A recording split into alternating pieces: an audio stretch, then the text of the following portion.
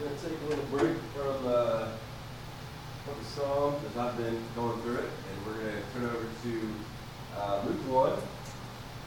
I think last week Pastor Santa was on Luke 2. Now we're going backwards in the Christmas story just a tad, and we're going to go back to how that's going. Put it on this time. All right, we're good. Okay. Got to record the sermon for Mom, so faithful listeners online. All right, so Luke 1, we're going to look at verses 46 to, I believe, 56. So let's turn over there, and once you get it, let's stand up for the reading of God's good and right and holy word, all right? So Luke 1, 46 through 56. Let's stand as we hear these words from Mary and from the Lord. And Mary said, "My soul glorifies the Lord. My spirit rejoices in God my Savior, for he has been mindful of the humble estate of his servant. From now on, all generations will call me blessed, for the Mighty One has done great things for me. Holy is his name. His mercy extends to those who fear him from generation to generation. He has performed mighty deeds with his arm. He has scattered those who are proud in their inmost thoughts. He has brought down rulers from their thrones, but has lifted up the humble. He has filled the hungry with good things, but has sent the rich away empty. He has helped his servant Israel, remembering to be merciful to Abraham and his descendants forever, even as he said to our fathers." Mary stayed with Elizabeth for about 3 months and then returned home. You may have a seat. Well, I think it's safe to say that as Americans, we love a good old kind of rags to riches story. We love the stories of things being flipped up and turned upside down from the way kind of the established system works, from the powerful and the greedy and the proud few being overturned by the very unlikeliest of people.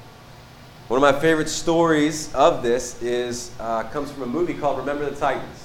All right, so if you Remember the Titans, the story behind that, we have a newly desegregated school with an African-American coach who takes the position of the head coach, who was a white coach, now is the assistant coach.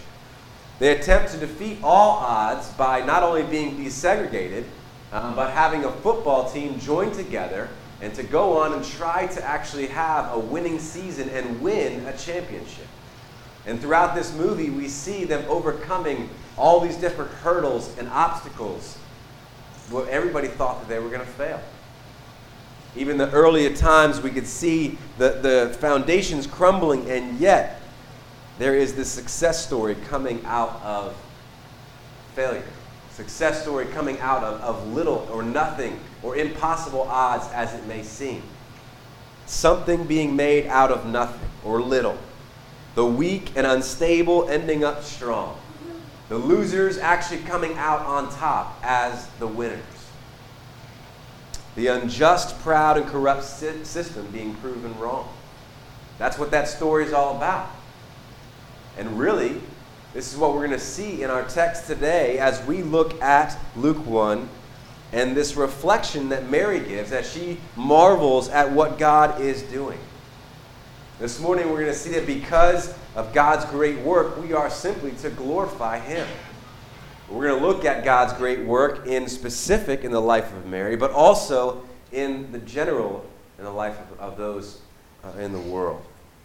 So first, let's look at the specific work of the life of Mary, verses 46 through 49. We just read this, but I'll read it again just so that we can be on the same page.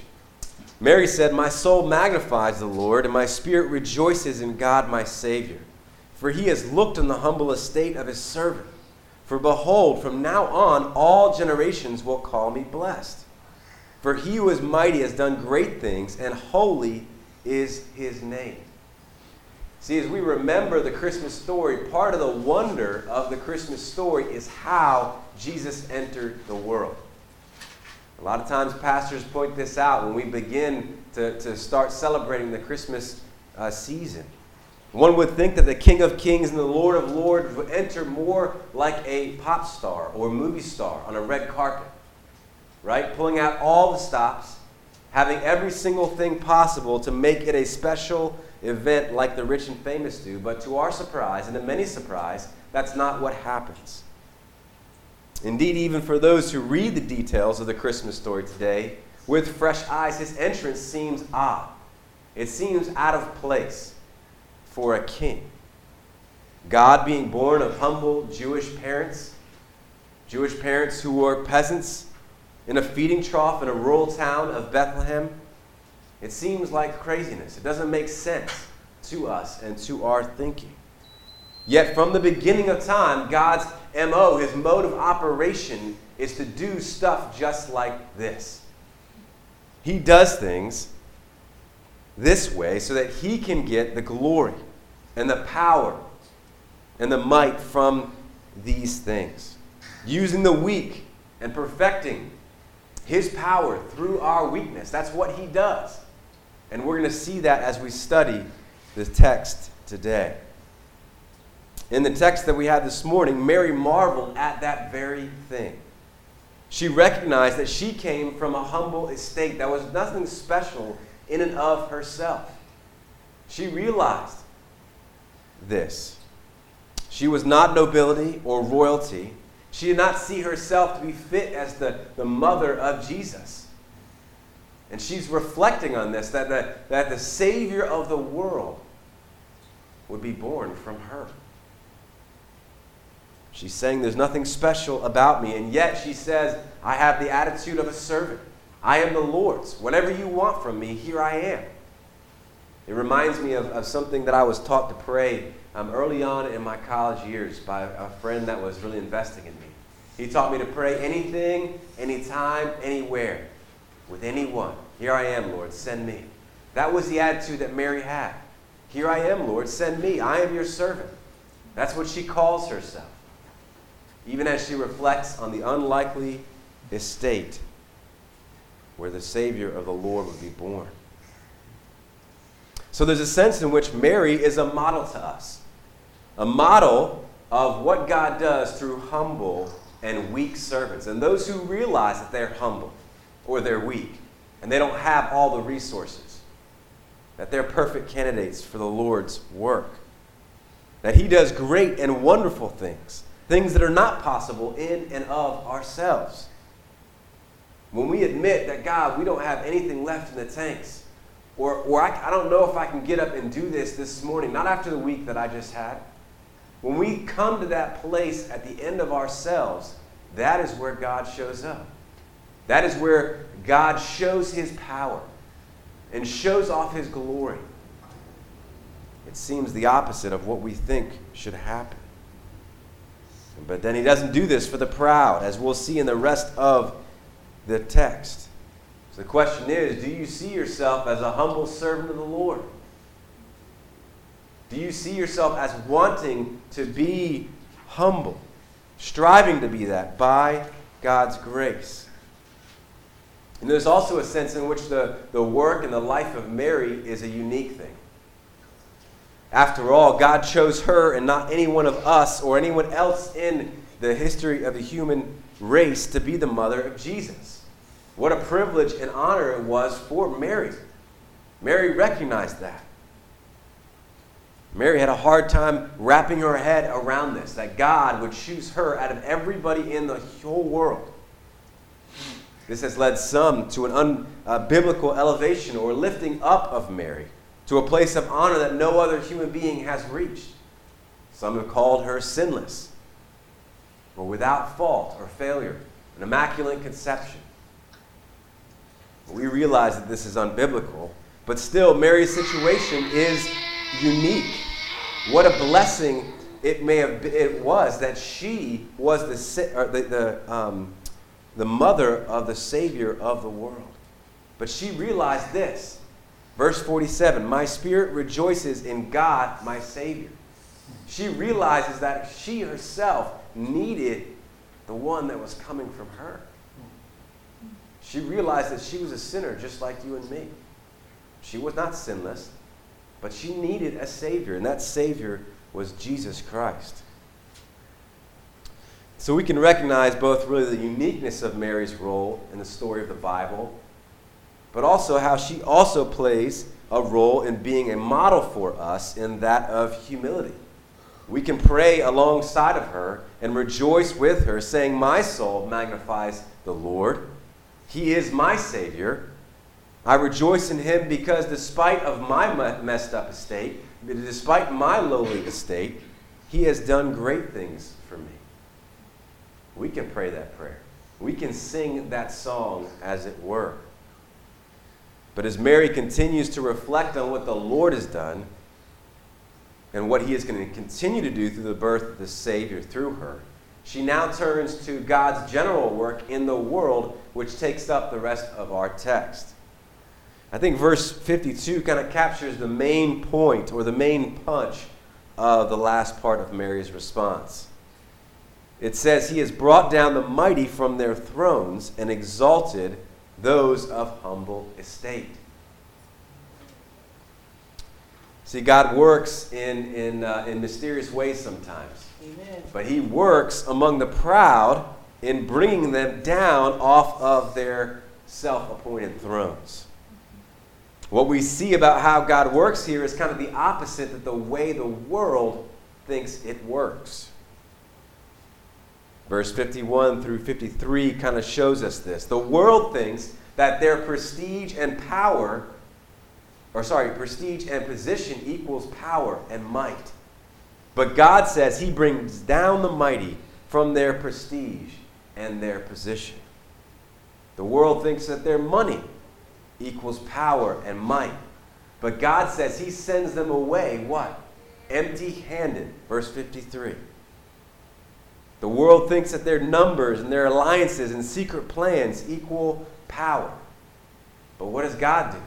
God scatters the proud in their secret plans. No one getting past God. See, several commentators have pointed out that Luke gives us some important insights on status or social standing. As we have seen, God thinks some kind of way about the mighty and their thrones, the proud and their evil thoughts of their hearts, and so on. He doesn't give them props for their positions or achievements like the rest of the world, but what he does is to bring them low, to humble them, to scatter them, to bring them to destruction. I was in my car recently with my kids, and they like to listen to this history CD. And the history CD goes through various parts of kind of world history, and we were listening to things about leaders like Cyrus and Alexander the Great, talking about countries that rose and fell like Persia and Greece and Rome, and that in their search for greatness and glory, that they rose to great power, but each one of them fell. Each one of them are now gone, finished, barely remembered, scarcely referred to in the books of history. And yet they sought out for this greatness, and in their pride, they thought that they were gods and kings of the earth. And what did God do to each of them? He brought them low. They are now just another sentence in a history book. History has taught this to us over and over again, that God opposes the proud. And yet really we refuse to learn that. Amen. God will not be mocked. He will not be outwitted. God will not be out-schemed or out-funded. He brings low or to nothing the proud and their unstable empires. That's our God. No well-funded terrorist group will stop him. No arrogant anti-Christian government will undermine him or slow his kingdom progress. No special interest group will ultimately thwart his kingdom initiatives. God will get his glory, and he will humble the proud. He will bring them to nothing. You know, one of the scriptures that came, or two of the scriptures that came to mind as I was thinking over this text is James 4:6 and 2 Corinthians 12:9. they say this: God opposes the proud but gives grace to the humble. And the one from 2 Corinthians, we read this earlier in our service. My grace is sufficient for you, for my power is made perfect in weakness. And see, God, what he is doing in this text here, in Mary's response, he is interweaving these two themes for us. This is a kingdom of opposites or reversals. And now it relates to the people of God. Let's see this in the text. Verse 50, God gives mercy to those who come to him in humble and reverent fear. Verse 52, God exalts or lifts up or puts in honored positions those of humble estate. Verse 53, to those who are hungry, God fills them with good things. And verse 54, despite Israel's wickedness, its small size, its failings, God remembers his mercy and helps them. He remembers his promises. God opposes the proud but gives grace to the humble. He helps the weak and the powerless and those who feel like they've got nothing to offer and yet come to him with open hands. So we, like Mary, magnify the Lord even in our weakness, especially in our weakness. We see these themes all over Scripture. Let's think for a minute about some of them through the history of the Scriptures. God using, for example, a small, underage shepherd boy to defeat the giant Goliath. Amen. Think about God humbling the pride King Nebuchadnezzar so that he would act like an animal in the field until he was rid of his pride. God using the small lunch of a little boy to feed 5,000 who are hungry. What about God using an unimpressive ragtag group of disciples to turn the whole world upside down for Jesus? Amen. Or God humbling and then using an ex-killer and persecutor of the church to write a majority of the New Testament and to plant countless churches all over the world. Paul. It's a kingdom of opposites. Opposites of the way that the sinful world thinks the way things work. God's reminding us that things don't work the way that our corporate executives think that it works. It's a kingdom of opposites. And we glorify God because of it. And notice also that the emphasis is not on what the person themselves can do, but what God does through them in their weakness, in their poverty, and in their inability. The whole point of this is not to make us look great or to make us look like we are the hero or the star of the show. Indeed, it's the exact opposite. That God would get all the glory, that he would be the star of the show, that his power would be perfected through our weakness. That's what the whole point of this is. That's why he shows his power in this way, time and time again, throughout the history of the Bible, throughout the history of the whole earth, throughout our lives today. That's what he does, and that's why he does it, so that he would be glorified. It's also pointed out to us in this 2 Corinthians 12 passage that just because God does great things through the weak and broken and under-resourced people doesn't mean we are going to stop being weak or stop experiencing hardships. Paul told us that he learned to be content with weakness and hardships and persecutions, illnesses. Those were his constant traveling companions. 2 Corinthians 12, 9 and 10. Yeah. They were his constant traveling companions. See, a lot of times we think that God's just going to get us out of whatever it is that we're struggling with and we're going to be done with it. And yet Paul says he learned to be content with those things. God's power was perfected through his weakness time and time again. Those were his constant traveling companions. But also remember that we said that there's a theology of status here reflected in Mary's reflection here of God's work in her life. And it's also true of the humble servant of God. Think about this. Have you ever thought that God must care more about the rich and the prosperous the healthy, and the fit because how it seems like he has blessed them. Sometimes we look at their lives from afar, we conclude that God must love them more. He must value them more. We ask the question, what have I done wrong? Listen to this quote from Darrell Bock. We tend to have a view that we tend to view the rich and famous as blessed and powerful, as somehow favored by the divine. Yet this text makes it clear that God honors the humble and poor. He sees them while we often ignore them. See, just because someone is rich or healthy or prosperous in their work doesn't mean they have the stamp of approval from God.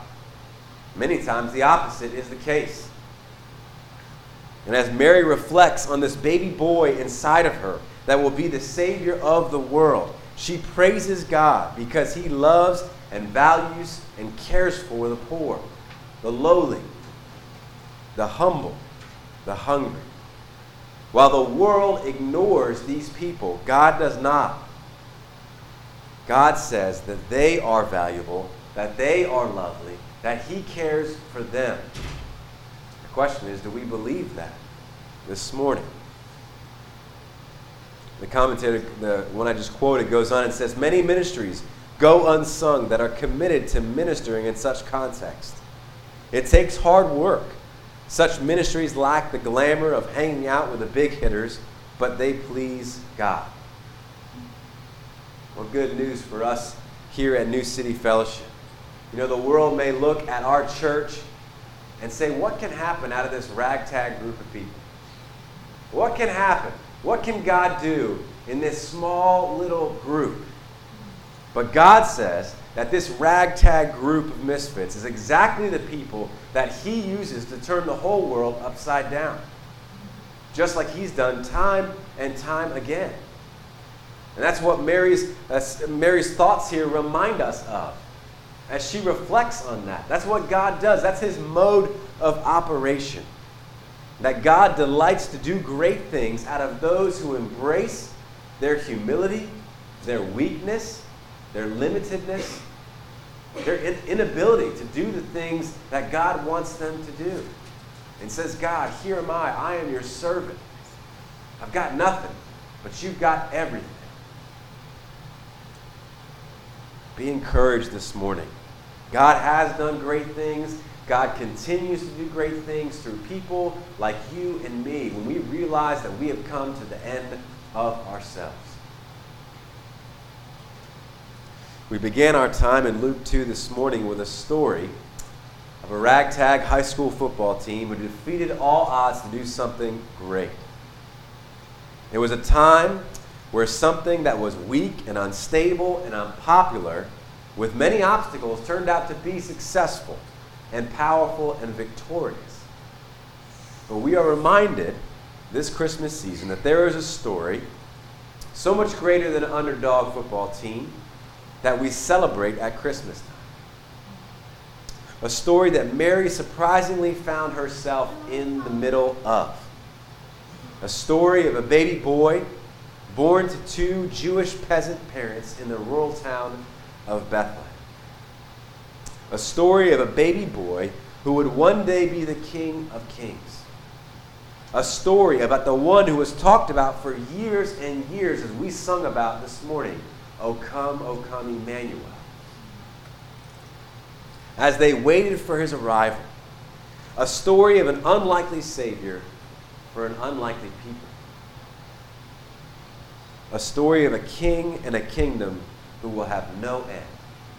And we're reminded this morning that that is the story that you and I are wrapped up in. That is the story that we celebrate at Christmas. It is why Mary's soul can magnify the Lord, and it is why our souls can magnify the Lord this morning. This story that you and I are a part of, that we celebrate here at Christmas time. Let's pray. Father, I thank you this morning, God, that you've reminded us through Luke chapter 1 of the way that you work. Lord, you do great things out of things that are nothing. You do great things out of weak people. You do great things out of people that feel and know that they are messed up, that they don't have anything left in the tanks, that they, according to the world, are not of any value. God, we thank you that you exalt the humble and that you bring low the proud. God, only you know our hearts this morning. Maybe some of us are the proud. We are the ones who think that we can pull ourselves up by our own bootstraps. We think that we have all the good in and inside of ourselves. We think that we don't need you. God, I pray that if that's us this morning, that you would bring humility to recognize our own poverty and bankruptcy before you. That the only thing that we bring to the table is our own sin and failures and weaknesses. That we would experience the Savior of the world this Sunday morning. God, for those of us who are following you and know you, we pray that you would please help us to continue in an attitude of humility, to continue in an attitude of just humble service as your servants. God, that we would believe that you do great things, marvelous things out of little. God, we pray that you would do that in our church. We pray that you would do that in our families, in our own personal lives. Pray that we would be encouraged by this text this morning. Perfect your power, Lord, in our weakness. And Lord, we pray that you would get all the glory, honor, and praise. And we praise in Jesus' name. Amen.